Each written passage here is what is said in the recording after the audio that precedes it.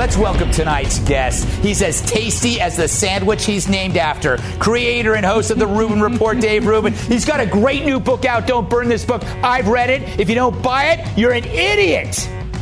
She's the only sunny part of Seattle. Fox News contributor and a host of Crimes That Changed America on Fox Nation, Emily Compagno. She knows about stocks and thinks outside the box. Fox Business Network anchor Dagen McDowell. She's the reigning queen of the quarantine, host of Sincerely Kat on Fox Nation, Kat Timpf. As you know, Tyrus is home. He's okay. We hope to have him back with us next week. I'm sure we will. So, are you losing your mind trying to pass the time? So you've binged every show, played every board game, and even took a bath in hot mayonnaise. That might just be me. Either way, you're getting bored as we enter week 4 of what I'm calling...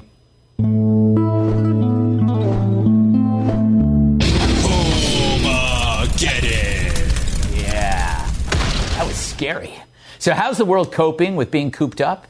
This week, the Malaysian government, my favorite government, launched a campaign advising women not to nag their husbands during the lockdown. It also asked women not to be sarcastic when seeking help with chores and to dress up and put on makeup when working from home, which I already do. You're welcome, Lou. But officials soon realized the old-fashioned advice offended lots of people, so they killed the campaign and its creator. I'm kidding. They didn't kill him. Speaking of old fashions, alcohol sales in America have spiked 55%. Tequila, gin, wine, beer all jumped compared to last year. And online booze sales are up 243%. Good for us, I say. Just remember not to drink and drive like my neighbor's dog, Steve. All right. Kat. Yes. I think the mistake with the nagging posters is that they should have equalized the suggestion, because when you're in a relationship, everybody, nagging is your way of kind of directing your pent-up anxiety through little jabs, right? It's what you do just to pass the time. Oh, Greg, I've been doing some nagging. All right, I've been doing some nagging, and I know that sounds bad, but once I explain a little more, you'll realize it's actually way worse. I have been nagging Cam to stop cleaning. To stop. I know that's the opposite of normally how this goes, but he compulsively cleans and organizes. And I'm someone who feels perfectly happy and comfortable just living among her own garbage. I'm fine with that. We got into a fight this morning because he was organizing my bathroom and he was totally in the way. And I wanted to stand in front of the mirror. I had solid plans to stand in front of the mirror and squeeze blackheads out of my nose. And I was trying to tell him that you're in the way. He wasn't listening. He kept just asking me questions like, Kat, why is there so much trash in all your drawers? He completely ignored me, and then it was really hard for me to find one of my lotions. Well, that's a terrible ending to a story. I know. You couldn't find your lotions. I got in an argument. Find the lotion. Dagen, I got in an argument this morning with my wife because she keeps telling me to wash my hands. And I do realize that nagging is actually an interpretation of a caring action. It's part of helping behavior, but it doesn't feel that way.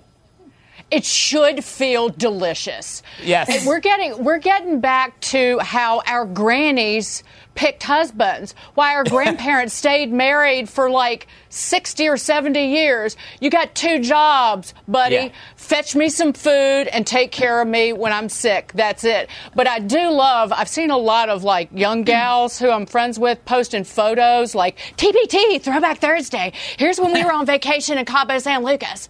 You know what? That guy in the photo with you hates you right now. He's inventing new curse words to describe your relationship, and you just don't know it yet. Yeah. Emily, obviously, the Malaysian guy made a huge mistake. And again, he should have equalized it. Do you care about that, or do you care more about the booze, the heavy drinking that's going on?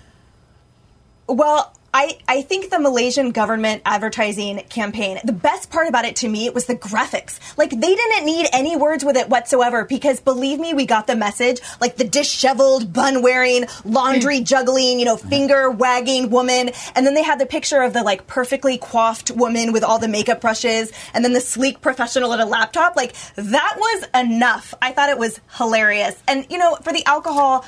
don't at me, but I'm actually using this time to reset. You know me, beforehand, like I sort of lived on airplanes. My living room was Sean's bar across the street from Fox. Every day I would go there, I'd have a pint, I'd have dinner, I'd watch game day footage. And so I think now I'm sort of relishing just drinking water for the moment, but I'm sending wine, cases of wine to all my friends and colleagues for all of them that can't get through this sober. So I got you small businesses. I haven't received any from you, Emily, but thank you. Where's my wine, Emily? Yeah.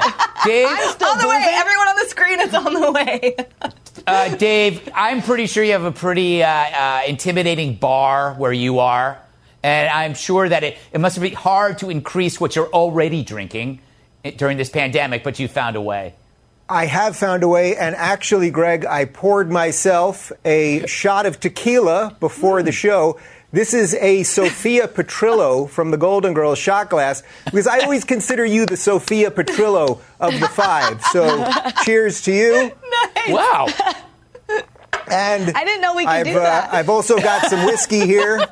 I know that you said don't drink and drive. I don't know that there's a policy on here. You're allowed to be on cable news and drink, but I'm just doing everything I can to stay sane during this troubled time. I think all rules change in pandemics. If people are wearing no pants on TV, a little sip of booze, I don't think it's a problem. But here's the key. My key to healthy drinking during this is you have to put the drinking in its own sequestered period, or else you start drinking earlier, like Monday to Friday, 7:15 p.m. to 9:15 p.m. But then on Saturday and Sunday, you just move it down to 3:30 and then stop at 7. And you can always tell when I've started drinking by my Twitter. Yeah. Yeah, you can. So does Fox Management. All right, don't go anywhere. We'll be right back. The Fox News Rundown is a weekday morning podcast that dives deep into the major and controversial stories of the day. Hosted by the anchors of Fox News Radio. Subscribe now to hear a perspective of news you won't find anywhere else. Listen now by going to foxnewspodcasts.com. Joe still tries as America rolls its eyes. Kind of hard to run for president under the circumstances these days. But God love him, Joe's trying. He thinks there are many important things we need to do right now. So important, in fact, that he made a list. We have to do at least several things. One, we have to depend on what the president's going to do right now. And first of all, he has to wait till the cases before anything happens. Look, the whole idea is he's got to get in place things that were shortages of. Okay, so he can't read his handwriting. Surely Joe knows the Chinese province that was the epicenter of the virus is Wuhan, right? Wuhan's been in the news for weeks. It's Wuhan, right, Joe? I suggested that we should have people in China at the outset of this event, and when it all started in Wuhan province. Wuhan province. Sounds like what Lindsay called her waterbed. That's the Democratic frontrunner. And this week, Bernie Sanders, remember him, was asked why he was still in the race. People in a democracy have a right to vote, and they have a right to vote for the agenda that they think can work for America, especially in this very, very difficult moment. We are assessing our campaign, as a matter of fact, where we want to go forward. Meanwhile, Democrats moved their national convention from mid-July to mid-August 2028. Joking. How do you see this all shaping up? I think that Joe Biden looks too tan, which is weird because you're supposed to be staying inside. So I think that these two guys are so desperate for attention. You know, you're on the campaign trail, particularly with Bernie, and the crowds are cheering, and then you're just stuck in the house sitting in front of a camera. Just for example, like during the commercial break, I reached in the trash can and pulled out a tissue and dabbed my face because I looked a little sweaty. And in this day and age, you can't look like you have a fever. Yeah, you can't look. You have to be careful. You can't look too healthy. Yes. But then you can't look sick either. And I think this is a struggle for two late septuagenarians. Yeah, it's true. We're almost kind of morphing into The Walking Dead. We're always looking over people. Emily, without referring to Joe Biden as the Crypt Keeper, what are your thoughts about his chances? Well, he is doing himself no favors by these public appearances, and we know that he never really is, frankly. But right now, what he should be doing is quietly raising money for his campaign and consolidating the Democratic factions. That would be helpful. But instead, the reality is this makes him look petty, these attacks on Trump. He honestly has no real insight because this is the first time that we've experienced something like this. And he comes across as his often incorrect and borderline or over-the-line delusional. So for me, he should just back out of the spotlight and I guess, like Dagan said, lay off the tanning cream.